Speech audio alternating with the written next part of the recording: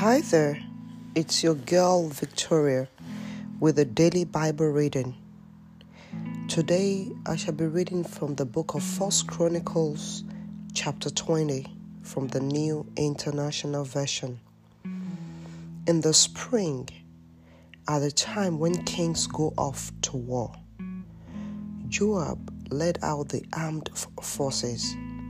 He laid waste the land of the Ammonites and went to Rabbah and besieged it. But David remained in Jerusalem. Joab attacked Rabbah and left it in ruins. David took the crown from the head of their king. Its weight was found to be a talent of gold, and it was set with precious stones, and it was placed on David's head.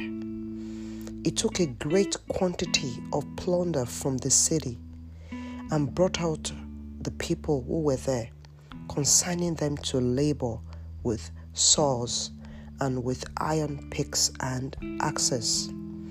David did this to all the Ammonite towns. Then David and his entire army returned to Jerusalem. In the course of time, war broke out with the Philistines at Gezer. At that time, Shibbekai the Hushabite killed Slippai, one of the descendants of the Rephites, and the Philistines were subjugated. In another battle with the Philistines, Elhanan, son of Jair, killed Lami, the brother of Goliath the Gittite, who had a spear with a shaft like a weaver's rod. In still another battle, which took place in Gath, there was a huge man with 6 fingers on each hand and 6 toes on each foot, 24 in all. He also was descended from Rapha. When he taunted Israel, Jonathan, son of Shimea, David's brother, killed him.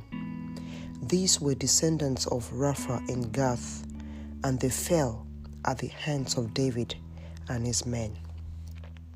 This is the end of the reading for today. May the Lord bless His word, and may He keep your word in your heart today. In Jesus' name, amen.